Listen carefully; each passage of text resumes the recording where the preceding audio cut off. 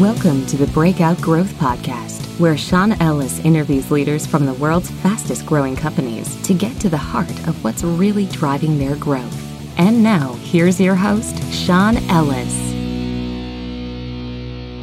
In this week's episode of the Breakout Growth Podcast, Ethan Garr and I chat with Georgia Vidler, former head of product at Canva, which makes it easy for people to create surprisingly great designs. So their most recent valuation was $6 billion, which probably makes them Australia's fastest growing startup at this point.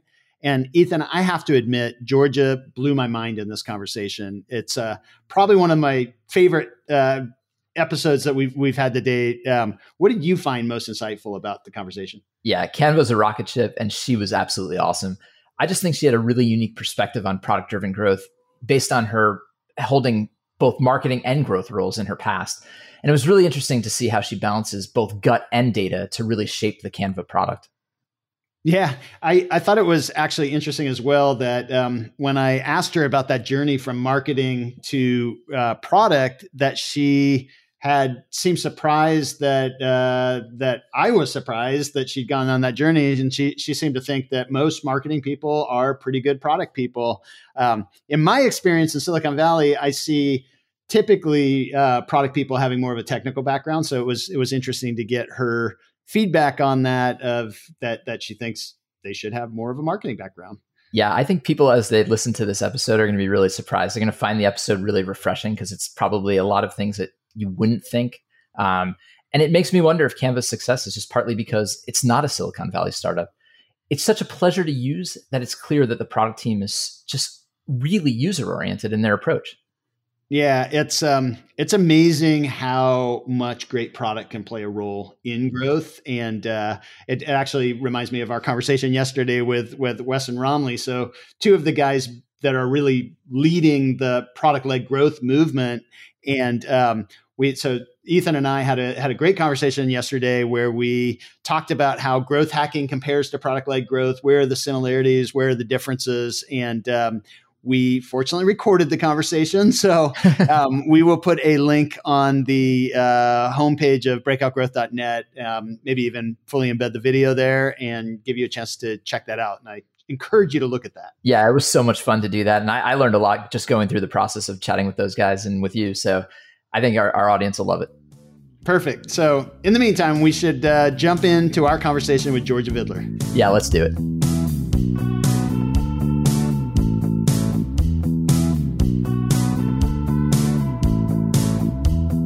Welcome to the Breakout Growth Podcast. Thank you for having me. Good to be here. Yeah, we're really excited to have you on. You're just coming out of such an awesome, I'm sure, journey that you had with Canva, and we'll get into that in a minute. But also wanted to welcome my co-host Ethan Garr. Welcome, Ethan. Hey, Sean. Hey, Georgia. Good to be with you guys. Yeah. So like looking at Canva, but just more generally at your journey, it's really interesting that you started your career in marketing. It looks like, and maybe I didn't even look far enough back. No, that's right. Okay, and then growth, and then eventually you were leading product at Canva. What was it that kind of led you to make that transition to product? Yeah, it's interesting. I mean, I think in a way as well, I've found that marketing people tend to be good product people. I don't know if you guys have found the same thing, but I found a lot of similarities between the two kind of roles. But yeah, from very early on, to be honest, I wanted to be in product. I started, years before I joined Canva, actually, I was working at an incubator here in Sydney. So this was back in maybe 2011, 2012. And it was kind of mind-blowing to me. I hadn't heard of the concept of startups before. I didn't know what this whole world entailed. And I kind of entered this place where there were all these, young people who were just like me, trying to kind of change the world. And that was a very, very cool thing for me to see. And I kind of realized the impact you could have with, comparatively little effort when you're building products in the online space. And so I kind of realized at that point I really, really, really wanted to build products. And funnily enough, at the same time, Canva was kicking off. So around that time, I think they'd launched a kind of early access page where you could, get your URL and not much else. And then about a year later, they launched. And I, again, was just mind blown by this product. I was in marketing, and it was a tool for marketers back then. Right. And still is, yeah. hugely for marketers. So indispensable for marketers, but it's gone well beyond that now. Yeah, exactly. So I knew at that point I just desperately wanted to work at Canva in product, but obviously had no skills in product. So I had to play the long game and try and get in on the marketing side, and then eventually try and make my way into the product side, which luckily I did. That's right. Awesome. And was it something that you really had to make the case on product, or was it like you kind of got tapped for it, or like how did you have the credibility to make that move? Yeah, it was a combination. It was a combination of making the case and kind of right time, right idea kind of thing. Early on I was working on growth and international growth, especially at Canva, and they really, really, really wanted to invest in that. So even though I was kind of saying, hey, do you mind if I move over to products? They're like, no, we need you on growth. Like, stick on that, because that seems to be doing well. So eventually it kind of got to a stage where, international growth got big enough that I'd hired in enough people and kind of had some capacity, and then put my hand up and said, how about now? Do you think I could do a little bit, just a little bit of product? And they kind of gave me a little, olive branch, and I got a bit of experience, which was cool. Speaking of putting my hand up, I just want to put my hand up and ask a quick question. Just for any of our audience who's not really familiar with Canva, Sean and I love it. We actually use it to make our promos for this podcast. Oh, cool. But could you just give, maybe generally describe it for our audience, just for anyone who's not really familiar with what Canva is and does? Yeah, definitely. Yeah. So Canva, I would say, is a tool that turns anyone into a designer. So you can have, zero experience in design and make something pretty beautiful in almost no time at all. And I think probably on a more meta level, what a lot of people don't realize is that Canva was created to kind of be the 21st century version of tools that you use every day, Word and PowerPoint, but that are not fit for purpose. A lot of people are using these tools for things they were not created for, and they end up creating stuff that just looks, pretty terrible. I would be guilty of doing that in PowerPoint. Yeah, you see it all the time. People making posters in PowerPoint and stuff like that. Sure. And I think, that was the idea, was to kind of be as ubiquitous as a type of a word, but coming at it from a new angle. Yeah, I think it actually gives you superpowers as a layman non-designer. So it's definitely a really cool product, and I think our audience, if they haven't checked it out, will really enjoy it. The funny thing with Canva for me is that I kind of played around with it when I'd first met the team like 6 years ago on a trip to Sydney. Somebody that's like, what startups are interesting to get to know, and so I met Melanie, the CEO, and some of the team, and then. Cool. But I kind of didn't really have that much of a use case for it at that time. But what got me back into it, funny enough, was my daughters were using it, and they're both in college now, but they were using it as high school students, and they're like, Dad, you could use Canva for that, and so they were kind of helping me with some social media stuff, and so it's kind of neat how it like bubbled back up. But I thought it was really interesting when I was looking at the timeline of when you joined the Canva team. I think it was literally like a month before you joined that I had met with the team there. Yeah. So I had no idea how big it was going to become. What did you see in Canva that made you feel like you wanted to be a part of that team? Yeah, it's such a coincidence. And that, I don't know, kind of sucks for you, I guess, if you had seen it. I've had plenty of lucky hooking into things that just happen to work out really well. So. Oh yeah, look, you're fine. Yeah. But no, I guess, I'm proud to say I did see it. I did see that it would be huge, and I think I just kind of had this feeling that it would be the Google of design one day, and I still believe that pretty strongly today, to be honest. I think what attracted me, as I said, was the product just solved a problem specifically for me. It felt like it was built for me, and it also felt like it had love poured into it. I know that sounds kind of weird, but it just felt delightful, and that was an incredible thing to experience at the time. Alongside that, there was just a really down-to-earth team and culture, and people who I kind of found just didn't take themselves too seriously, which I thought was pretty cool. Especially I was, coming out of having studied advertising and being in this corporate environments, and I just it just seemed like this complete juxtaposition from that. Like there's all these people trying to be professional and wearing suits and, and Canva just didn't feel like that at all. They were like, it's just a ridiculous thing. And so I loved that part of the culture as well.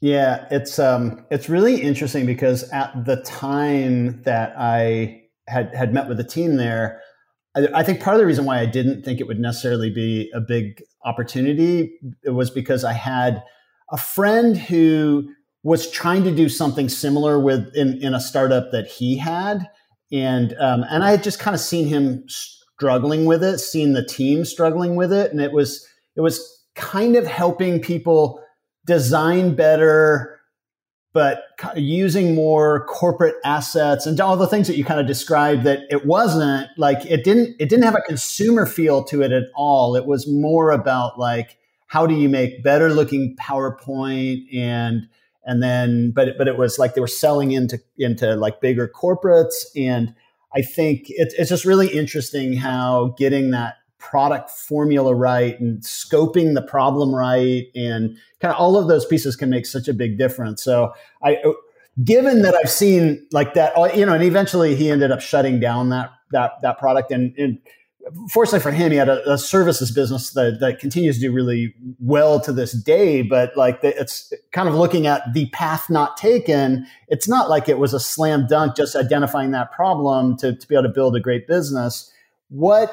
What do you think ultimately was a key to Canva making it when so many others who kind of played around in that space haven't had nearly that much success? Yeah, I think it's so many different things that had to converge at the wrong time. Yeah. Right? It always is. So it's like that perfect storm of kind of right idea, right time, right team, right investors. But it also came out at a time when Facebook was really going crazy. This was kind of this era when everybody was realizing they could start a business online with almost no money.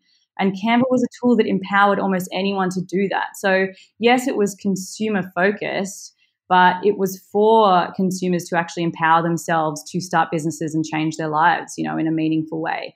And I think that was a really powerful idea at that time. And yeah, I think it's kind of secondarily to that, they had the right attitude. And I think this is a really important one, is that they invested super heavily in the product.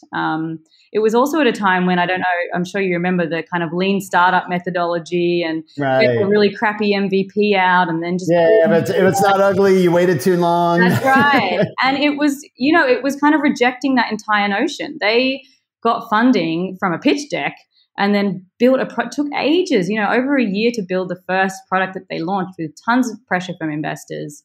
And maybe that's not as strange now, but back then it kind of was. Because they really wanted to make a really, really, really good first impression. And that kind of, I think that was really critical. Yeah, there's definitely something that is so unique about Canva and how it's approached it that, maybe not that unique in the sense that even in the B2B businesses that Ethan and I have interviewed for the podcast, one of the big differentiators is being really end user focused and almost taking a consumer approach to B2B. And so I think with Canva, obviously there's got to be a lot of B2B usage of the product, but it's almost kind of like what we saw even at Dropbox, where you solve the problem for the individual and then you have enough individuals who love a product, then you have bigger company opportunities there. Definitely. And this is the interesting thing, that your story is very, very common. We would find lots of people who are in high school, university, and they tell their parents, and their parents go, that might actually work for my work. And so when you build a product that, and high school students aren't stupid, but when you build a product that even your, young children in primary school could use, it becomes something that can spread very quickly. Yeah, and I think it's not about not being like smart enough to use products, but it's one of those things that they don't have patience for things that aren't kind of fun to use and to be able to express themselves creatively. It's not surprising that there would be a big draw in in that group of people, but like, it's not just kids that care about that. It's No. all of us. No one wants to struggle with a product. No, exactly. And that also kind of creates that aha moment for the user, right? They go, oh, that was easy. Oh, I actually can do this. I actually might be creative. And building that confidence in our users was, something we thought about a lot. Yeah. And I actually even remember on some of my early podcast designs that I did with Canva, some people going, that doesn't look so hot, and like I could have said, forget this and just hire a professional to do these things. But I think it was one of those things that I took it as a challenge, and it's like, you know what, I know I can do better. The tools are there, and I just need to be a little more obsessive with this. And now I feel like I can put something out that may not be like a professional designer would do, but we're not monetizing really this podcast. It's more fun. And so like it just, I think it works for our situation really well. Yeah, totally. So Ethan, thoughts? No, I was just going to second that. I feel like any product where you find you're telling your 12-year-old daughter about has a long shelf life, right? I mean, there was a moment when my daughter was working on something for school, and it was like, oh, I think you could do that with Canva. I showed it to her, and she got right into it. And it's just like the first time she picked up an iPhone when she was like 3, starts scrolling right through it. Like it's just so intuitive. And I think that's the nice thing about the product is it's really intuitive. So even though I do think like I had the same experience where the first couple times I used it, what I produced wasn't so great. But as you're kind of going around the edges, figuring out, what you're trying to do, you start to see, oh, there's this thing, or there's this sort of template that you can draw in for the next time. And I think that really helps the user engage with it. And once you start to use it a few times, you build that habit, then you kind of feel like, oh, I can do anything with this, which I can't, but at least I feel better about. And that's the important piece. I think as well, we always thought about it as the tool kind of teaches you as you go. So you actually learn the fundamentals of good design as you use it. So yeah, your first go might not be perfect, but as you see, a lot of our templates, you kind of start to go, oh, okay, maybe that kind of font goes with that kind of font. And you need, maybe you need something smaller next to something bigger. And you kind of start to learn those fundamentals through the tool itself. Yeah. Cool. So as you guys were building this, are there any key challenges that come to mind that you and the team had to overcome with the business? So many challenges, yes. I think most recently, one of the biggest challenges was keeping Canva simple, actually, on this kind of train of thought. The bigger your org get, Canva's 1,500 people now, probably going to be 2,000 people very soon. And when you're a small team, you can keep the product simple because there aren't that many people that want to add stuff to it. But the bigger you get, and especially the more product managers you get, the more people want to add a button to the core product every single quarter. And if every team adds a button every quarter, you become who exactly we wanted to not become very, very fast. And, you kind of become the problem that you were created to solve, I guess. So that was a huge part of my role, leading product was how do we keep Canva simple and bake in a lot of the philosophies that we use to create Canva and the values that we use to build Canva. And yeah, that's still a huge challenge today. Mm-hmm. And is that something that is more kind of instincts driven, or do you continue to do usability testing over time, or can you start to see in metrics that you're slipping into something that's maybe missing the mark and more complex than it needs to be? Yeah, it's a combination. I mean, I guess it's definitely in some way instincts, but I think instincts are born from you using the product and your experience, right? Like you build up an instinct.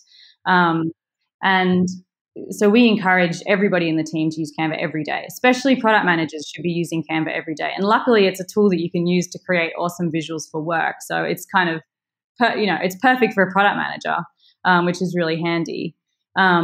So I'd say, yeah, it's somewhat instinct. It's also our users tell us, right? We get tons and tons of feedback every single day from users saying, hey, this was annoying. Why'd you put this here? Or why actually, some users are saying this is getting too complex. And so we would have big projects to simplify across the board, the design team would work on huge projects to simplify across the board. And it's something that we talk about a lot.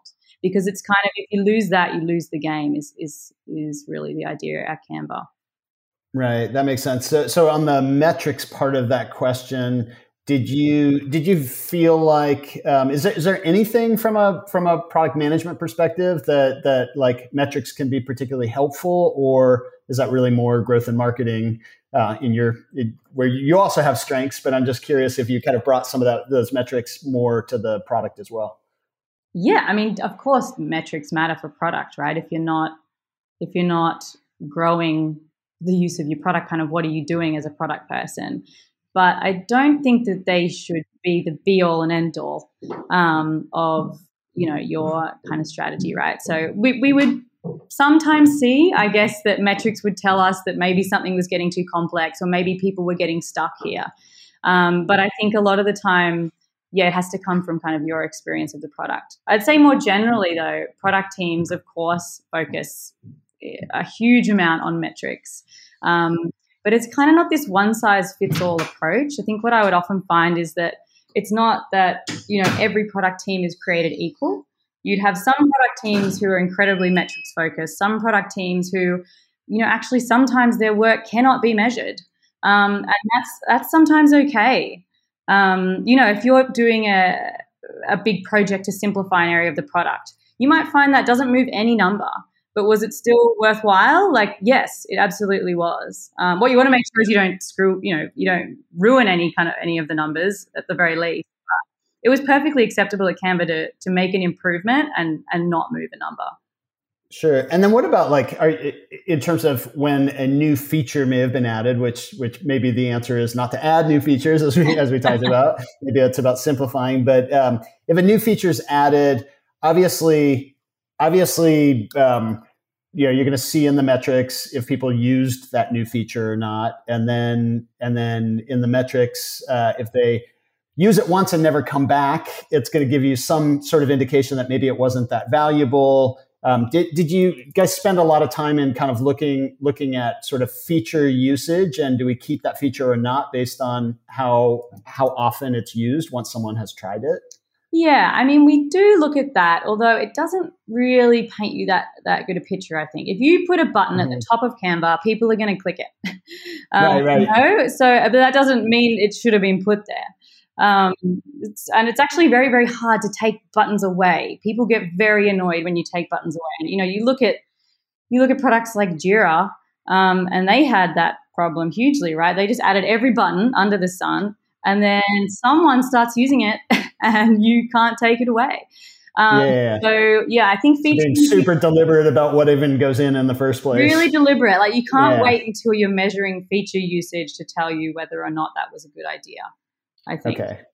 Okay. And then what about like a North Star metric? Did you guys have on a company level something that everyone kind of aligned around in terms of saying like, yeah, this is... We know we're being successful as a business based on growth of this particular metric?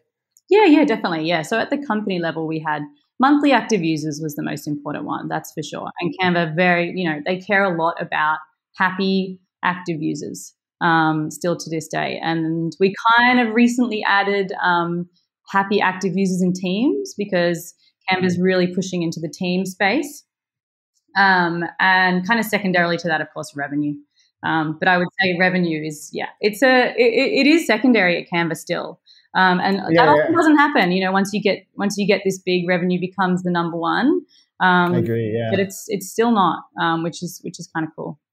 Yeah. And I think it's one of those things that sometimes if you over optimize on growing revenue, that's where you can maybe make that revenue grow strongly for a little while. And then if your engagement and you're essentially doing things in lieu of driving engagement, exactly. then people end up canceling their subscriptions. So it's the ultimate trade-off, right? Yeah, you can make more money, but you'll annoy a large majority of your most important users.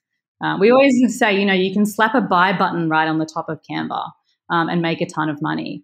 But is that a really good thing to do for the majority of our users? No. Right. Yeah. It seems really subtle on the like upsells that are in there, which it's pretty subtle. But I don't remember what caused me to pay for premium, but but I feel good about paying for premium there because I feel like I get a lot of value from the product. That's great to know. I think when you over-index on a metric that's really mission-driven, like happy active users, revenue naturally follows. So I think it's, you got to think if you're making more active users, more happy active users in teams, probably the revenue number is going up and to the right as well. So exactly, that's exactly how we thought about it. I mean, we looked at monthly active users as almost like our total addressable market of paying customers, right? Like that's our TAM that we can then go and convert. You got to have them first. So it's really interesting that you worked across product marketing and growth. What do you think is an ideal way for startups to organize their teams based on that experience? Yeah, this is a really interesting question. And I don't think that, structure is all about communication, right? Because humans are fickle and we talk to the people next to us and we talk less and less to the people who are further and further away. So any structure that when you get to 1,500 people, that's right. Yeah. They're a lot further away. And any structure you create is going to make some people talk and some people not talk. You can go vertical and certain people will collaborate better together. You'll get more efficiencies between those people and then you'll get more disconnection between the other people. And then you go horizontal and then you go vertical again. I actually think it's a natural ebb and flow any company has to go through is to constantly think through, is this structure serving us and have we reached a breaking point where communication has, broken down so much that we then have to maybe reorganize. And that happened constantly at Canva, That's interesting. So you actually saw like at times where like product marketing and growth might have been separate and at other times where they were joined together and. Yeah. And obviously like as you grow as well, it needs to change. So different stages of the business, generally need different structures. But yeah, we would actually think in the very, very early days of Canva, it wasn't necessarily cross-functional teams, which is, the typical kind of product team, right? Now is, product design, engineering, data, sometimes, in some cases, marketing. And we had that structure absolutely. But then you find when you decentralize marketing, then they don't get efficiencies together as a team. Maybe messaging becomes disconnected. And we did centralize marketing eventually because we wanted to build those efficiencies. We also kind of wanted to build a really kind of kick-ass internal production team that almost ended up acting like an internal agency, which has a ton of benefits as well. But of course, then it becomes distant from product and then you need to kind of go back the other way. So actually, just before I left, we were doing a kind of hybrid model where we had centralized marketing production teams and then embedded marketers in product teams. So it was kind of this dual affinity to your function and to your kind of area. And then was there a growth team involved in there somewhere, or was it primarily marketing and product? Yeah, so growth at Canva is really interesting. We had it changed so many times. We had, again, centralized growth for a good while. Then we tried to decentralize and it kind of ebbed and flowed again like that. Most recently, we had Canva is structured in groups, so kind of verticals that are, cross-functional groups that kind of have one big mission, a big product area that they own and go after. And what we had most recently was because we wanted the funnel as a kind of one big project to be optimized kind of together and looked at as one cohesive piece. We did end up centralizing teams that owned the entire funnel, but we kind of visualized them as not just servicing our customers, but servicing the business. So in a way, they were vertical, and you could think of the kind of product groups as horizontal. So it was kind of, again, this hybrid model where you would have this centralized growth function and teams all together, but also servicing and working very closely with the kind of core product groups. Complicated question to answer, and also a complicated thing to do. I always find organization design is product design, right? Like how you create your company ends up how your product kind of looks and works and feels. So you have to think of it in those terms. Yeah, and I think if you have a team that's really excited about what you're doing and you have a really clear mission, regardless of the roles that they individually play, if they are all kind of celebrating the same outcome, it's easier, like regardless of how you organize, it's easier to kind of keep people working well together. But I do think that there is a challenge as you grow. As you said, you get 1,500 people get further apart from each other, and it is possible to get so siloed that it's more about start to care more about we as a marketing team and them as that team, and almost more about that kind of delineation than even about what we're doing overall as a company and the progress we're making as a company. But totally. Doesn't sound like that was really Canva's where, not where there. you went at Canva. So that's good. Yeah, this is good. Yeah, and I think like you also have to be very intentional about shaking it up. Like, how can you get people talking? How can you get people doing secondments in other teams and things like that, so that knowledge spreads. I think Canva was very, very intentional about spreading knowledge in so many different ways. So, did you do many like all hands kind of meetings where everybody would hear about progress? Yeah, tons. I mean, Canva is a company that builds a tool for internal communication and visual comms. So, presenting is a huge part of the culture. Huge. Okay. And we would have. Yeah, we would have these, what you'd call, so we plan in seasons, not in quarters. Kind of just a different thing, but still 3 months, obviously, at a time.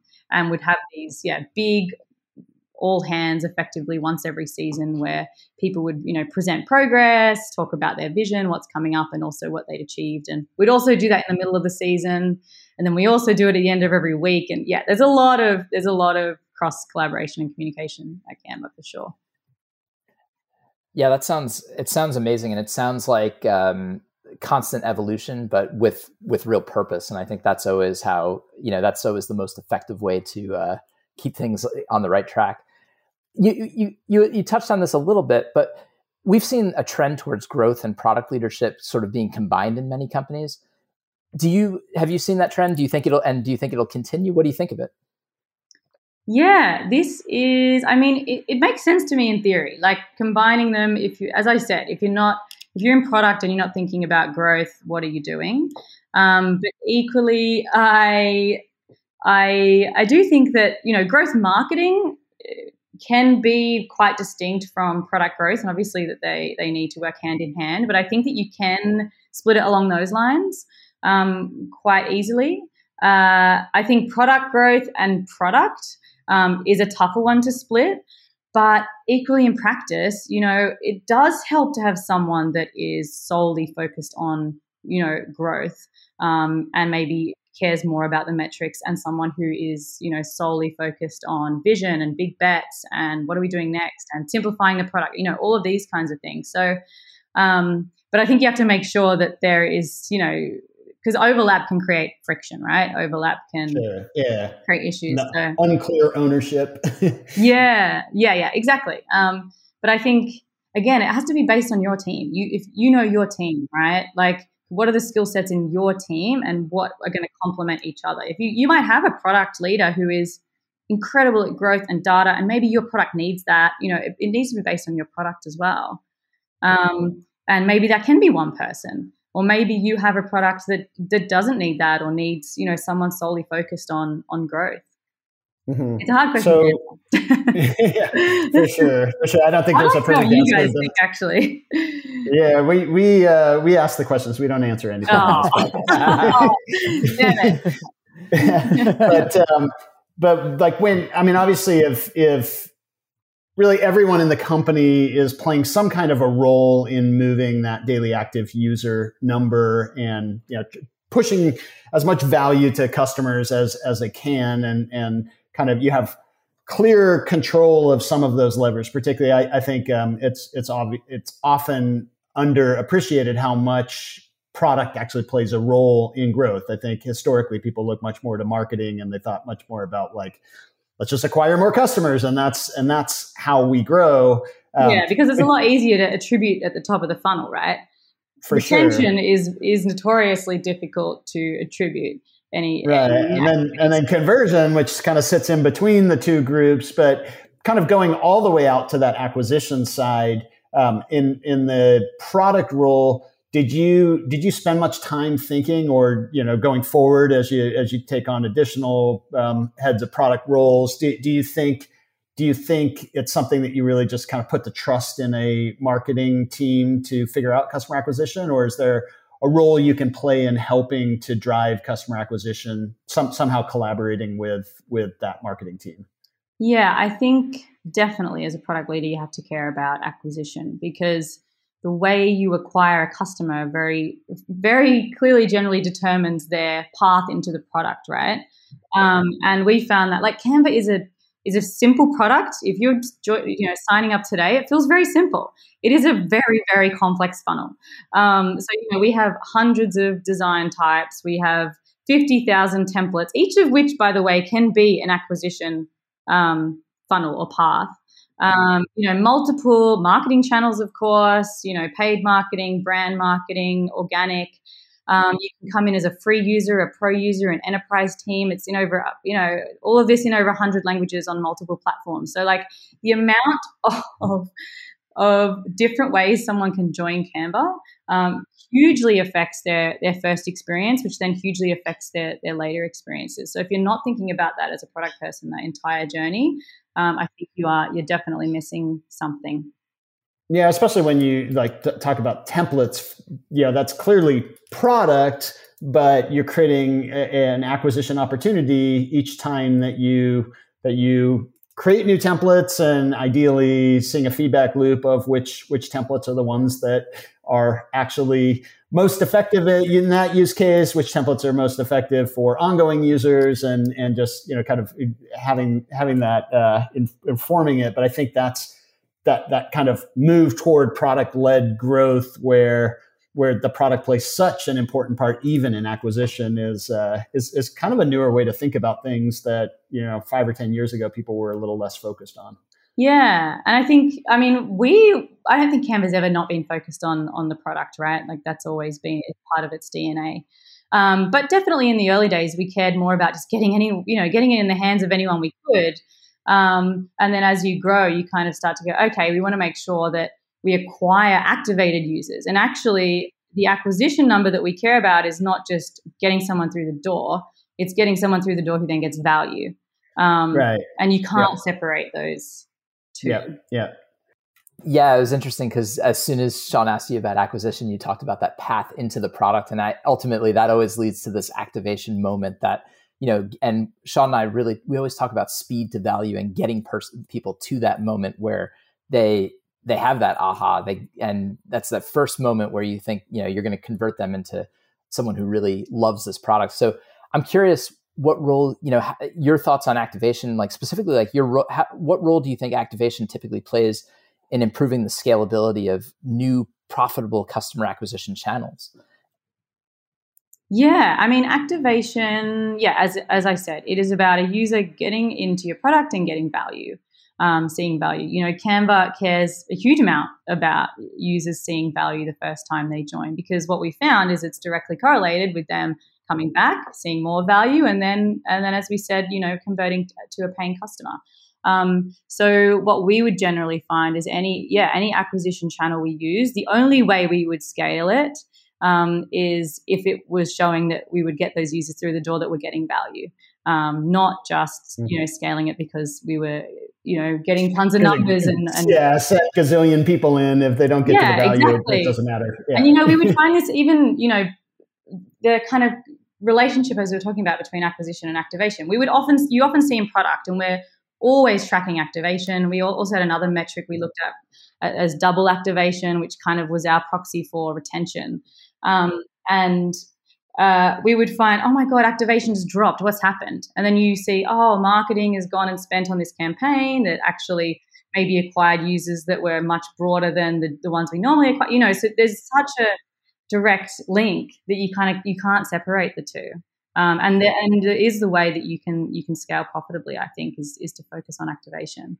I see, like, one of the flaws that I see sometimes in product leaders is that they kind of feel like that it's sort of one or two features away. Like once the roadmap is complete, it's going to solve everything. Like a great product will solve everything. But if you don't think about that path into the product, you don't think about how how does that product connect with the needs of users that aren't yet on that product, and kind of connecting those dots, that a great product essentially, it's kind of like a forest falls, or a tree falls in the forest and no one's there to hear it. Did it really fall? It's sort of like, is it really a great product if no one experiences it? That's right. And you have to be forensic about this stuff too. I remember, years ago when we were first starting to think about activation.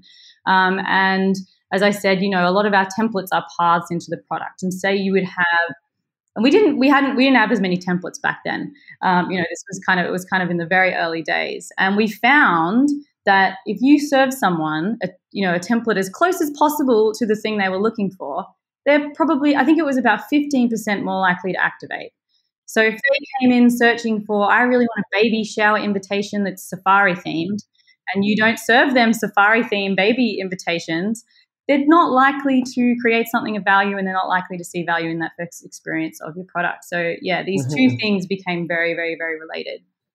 I'm hearing a lot of metrics talk for someone who maybe didn't emphasize metrics so much. And when you see a 15% improvement in conversion, if they find that template, that's awesome. When you can understand on that level, then you can start to really turn up those levers a lot more. Totally. Yeah, I don't need metrics. I just not the be all and end all. Yeah, no, I think it's one of those things that you sometimes. It's easy to forget how much of a role metrics sort of play day to day. At the end of the day, it's about a great product experience and delivering that to a lot of people. But the metrics can be a really important feedback loop in helping where are you falling down in trying to do that, and what things are really working, and how do you do more of the right stuff. It's kind of clear that you see all of these levers connected together, I think, which is something Sean and I really, we see successful companies really focused on how does this lever work with this one? So how does activation impact retention and engagement?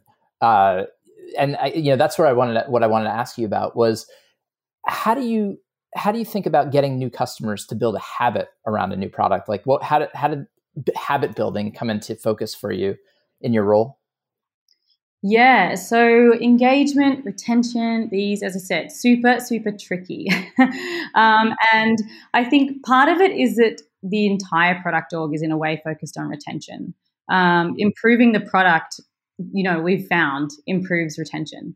But it can be difficult, I think, when your definition of retention is actually different to your users.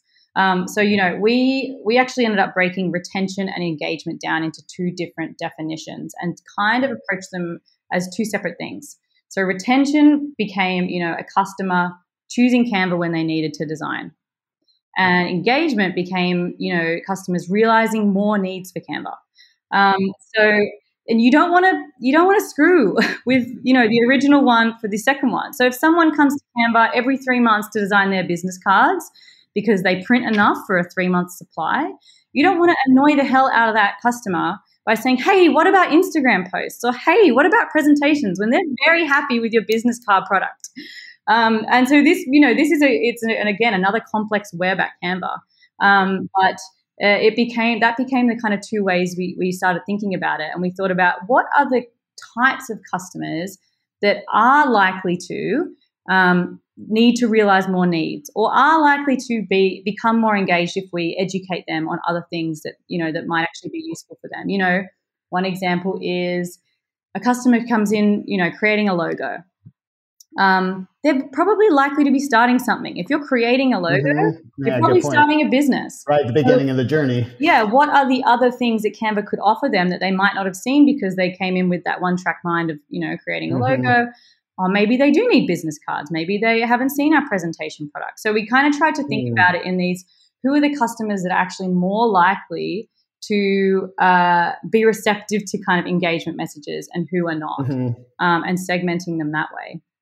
And it's even interesting that you mentioned logo. Like we designed a logo for Breakout Growth that I would have never had the guts to try to design that myself, even though I tried to design some of the promos, but like that I went to 99 designs for that. But now that you say that, it's like, I should have at least tried. Maybe I could have figured out a way to do it okay. And logos are huge for Canva. It's like and it just shows like how like, because I didn't connect, I knew Canva, but I didn't connect my use case to Canva at that time.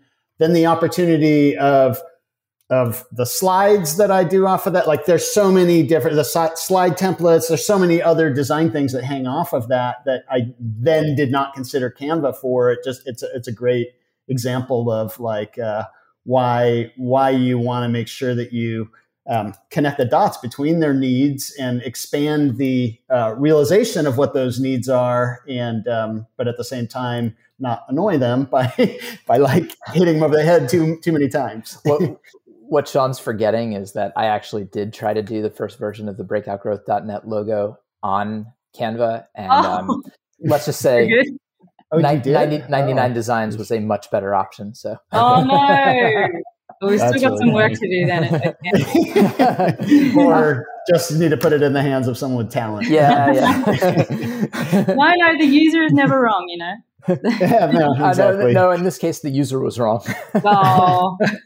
So one of the last parts of the growth engine that I have a feeling is really important for Canva, and it's been really important in most of the businesses that I've worked on.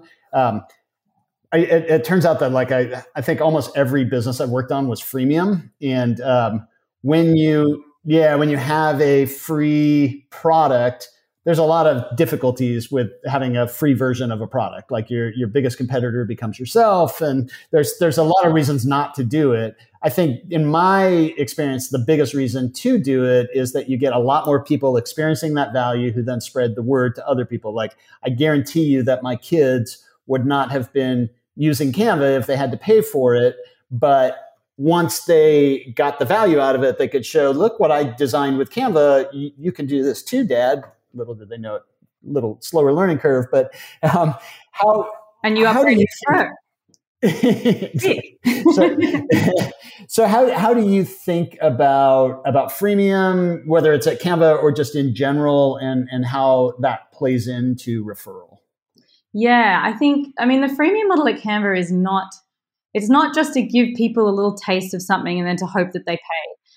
It really comes from a values perspective. If they actually want to, give something to the world and improve the world in a way, and empower people with tools that they might not have had access to before, and which then goes on to improve their lives. Like having access to a tool like this can mean the difference between you getting a job and not getting a job because you created that killer resume that, you wouldn't have been able to do before. Or, creating a website for a business that you're just getting off the ground and marketing it. The freemium model is not just about this, well, let's hope everybody upgrades to pro. It's actually very much about what Canva wants to do in the world. But I do obviously see benefits of that. And as you said, the majority of people that Canva wants to serve don't have much money. That's the whole point. They don't have much money to be buying those expensive tools or learning design or purchasing expensive software to get their jobs done. So I think the entire, you can't really expect that the entire world is going to upgrade to pro, and it's very much about giving value to the world as much as it is getting upgrades. But the premium model is a really, really, really tough one because, if somebody gets too much value out of the free product, then they're not going to upgrade. They're not even going to knock on the door and see what's behind there because they don't need to. So it becomes this tricky balance. But I think where we really landed was the free product has to be crazy valuable, and therefore the pro product has to be way more valuable. That's the long and the short of it. I think that's a really great explanation of what it takes to make freemium work really well. And we would find, in the early days when we first launched Pro, we would get feedback, it's too expensive. And of course, too expensive is always, it's not valuable enough, or I don't see value in this product. You always get feedback on price, and it's generally never feedback on price, right? I don't need it at that price. Yeah, exactly. It doesn't give me any value. And so we had, we spent a lot of time thinking about how can we make this the most ridiculously valuable product out there for this price. The content, I'm not sure if you upgraded because of the content plan, but that was a huge part of that strategy, which was, we wanted to become the kind of Spotify, Netflix model of content, for design. And that's been a huge one in giving people value. You get access to, I don't know if it's 50 million images, illustrations, icons, videos. I think that's what it was. Yeah. Yeah. And it's insane for that amount. And you didn't have to pay any more money when we added that feature. And I think that's the critical thing about subscription products is they have to grow in value over time. Because if they don't grow in value and you pay the same price, they actually decrease in value in your mind, right? So that's kind of how we thought about, the Canva subscription product. And it was really like subtle now that I'm thinking back that you see that content and then like this one's free. There's like a little crown or something on it or some kind of like mark on it that lets you know that certain ones are free and certain ones are premium, but it's not sort of like banging you over the head to buy it. It's like, here's some valuable stuff you can have for free. And if you want even more stuff, then that's on the paid plan. And that's, and I found, I was just going to add, I also found with that the supporting communications that you guys do both in the app, on the site and also through email, they're really light touch. There's nothing hitting you over the head like you should upgrade now. Everything was about sort of helping you really understand that journey and keep finding value in the free product, so that eventually you hit those edges where you're like, oh, I wish I had that. I wish I had that. Yeah, no, that is deep in the DNA of the Canva product team for sure. I mean, the pro team has a hard time because everybody is kind of pushing against these, pushing upgrades too hard because it ruins the whole ecosystem. But equally, it is incredibly valuable, right? So if someone is in a space where they are likely to upgrade or they would actually get value out of it, then that's when you want to be suggesting it.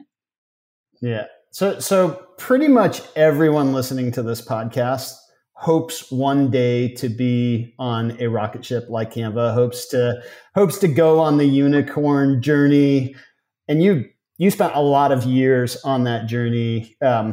Obviously, some of them probably exhausting, some of them really exciting. You probably, if you compared it to a regular 9-to-5 job, you would find that super boring. But very much so. Yeah, how would you kind of try to in a couple of sentences let someone know what it's like to go through? I mean, what was the sort of publicly stated valuation at the time you joined versus I want to say it's many billions than what I've seen reported in the press. Billions. I'm not sure what the latest numbers are, so I'll just say. Yeah, no, I understand those are like sensitive usually, but like it's an incredibly valuable company. Yeah. If it were in Silicon Valley, I think in Sydney, it probably makes it one of the top 2 or 3 of all the startups that have come out of Sydney. Probably in the last, and I'd say probably 30 years.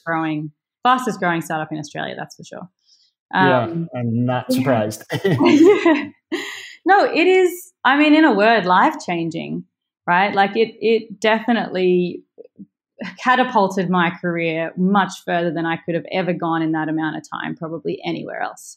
The amount I learned at that place, I don't know where else I will be able to learn that amount in that amount of time. And you also learn a lot about yourself, right? When you are put under pressure, constant pressure, you have to grow. You have to learn about yourself. You have to figure out why do I get stressed in these situations? What is it that's stressing me out? And you have to constantly change yourself and tweak yourself. And I think what do I actually like to do, especially since you've done so many different things, you have probably a really good idea of what's the ideal type of company, what's the ideal type of role. Totally. And I think that was the most invaluable part of it for sure. Awesome. It's awesome that you're talking about it in terms of learning, because I want to ask one last question before we wrap up. And that's, what do you feel like you understand about growth now that you didn't understand as well a couple of years ago? I think that, and I know we've spoken a lot about numbers, but I'd say growing a business is not about obsessing over numbers. You have to take big risks, and big risks are scary, and you won't necessarily be able to justify them with any number. Sometimes you do have to trust your gut, and I know that's not a popular viewpoint anymore necessarily, but it's one I really believe, and it's one I saw pay off for Canva time and time and time again. So trust your gut and take risks. I love that. Yeah. I feel like too many people look for answers in the numbers. I think that the answer is often more from the gut and like how you capitalize on an opportunity that you're seeing, and the numbers are going to let you know if you went in the right direction or not. Job. Totally. Yeah, but the answers are not in the numbers. No chart is going to give you any good ideas. I can tell you that. No. But qualitative, I have gotten some good ideas from qualitative, Absolutely.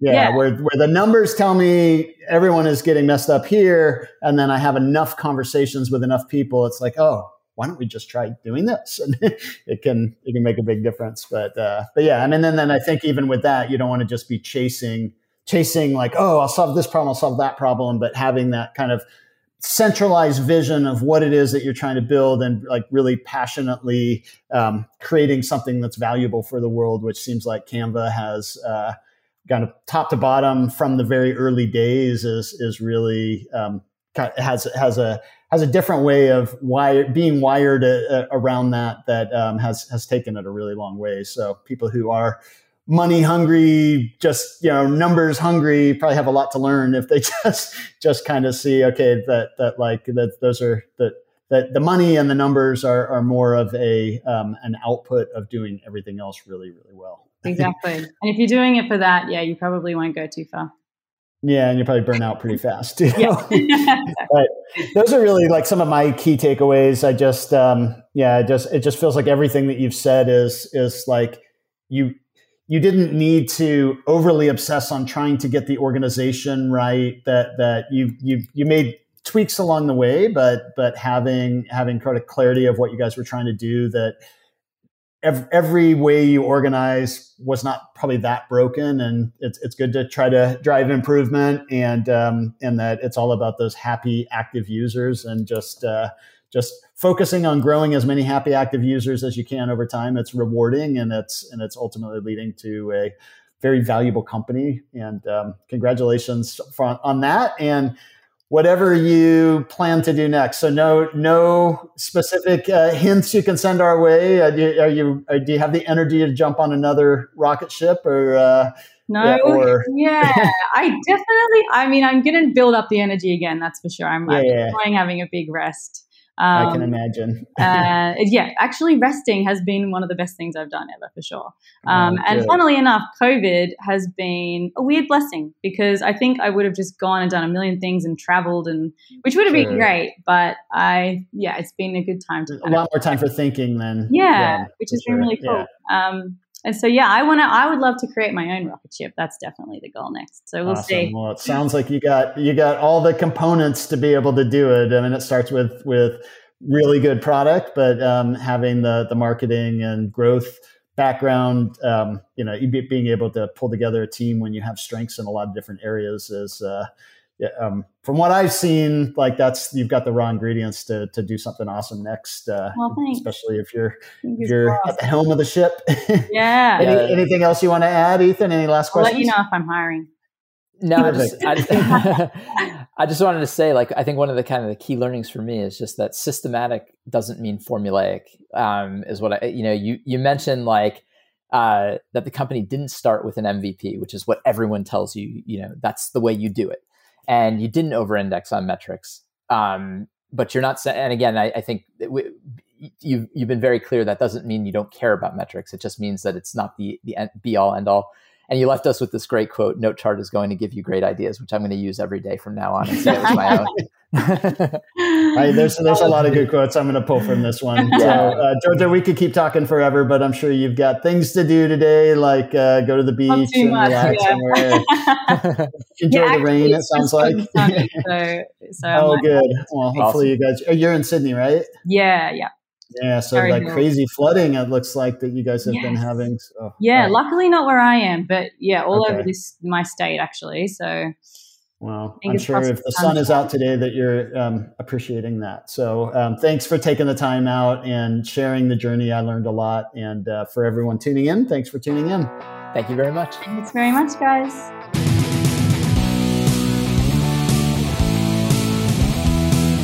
Thanks for listening to the Breakout Growth Podcast. Please take a moment to leave us a review on your favorite podcast platform.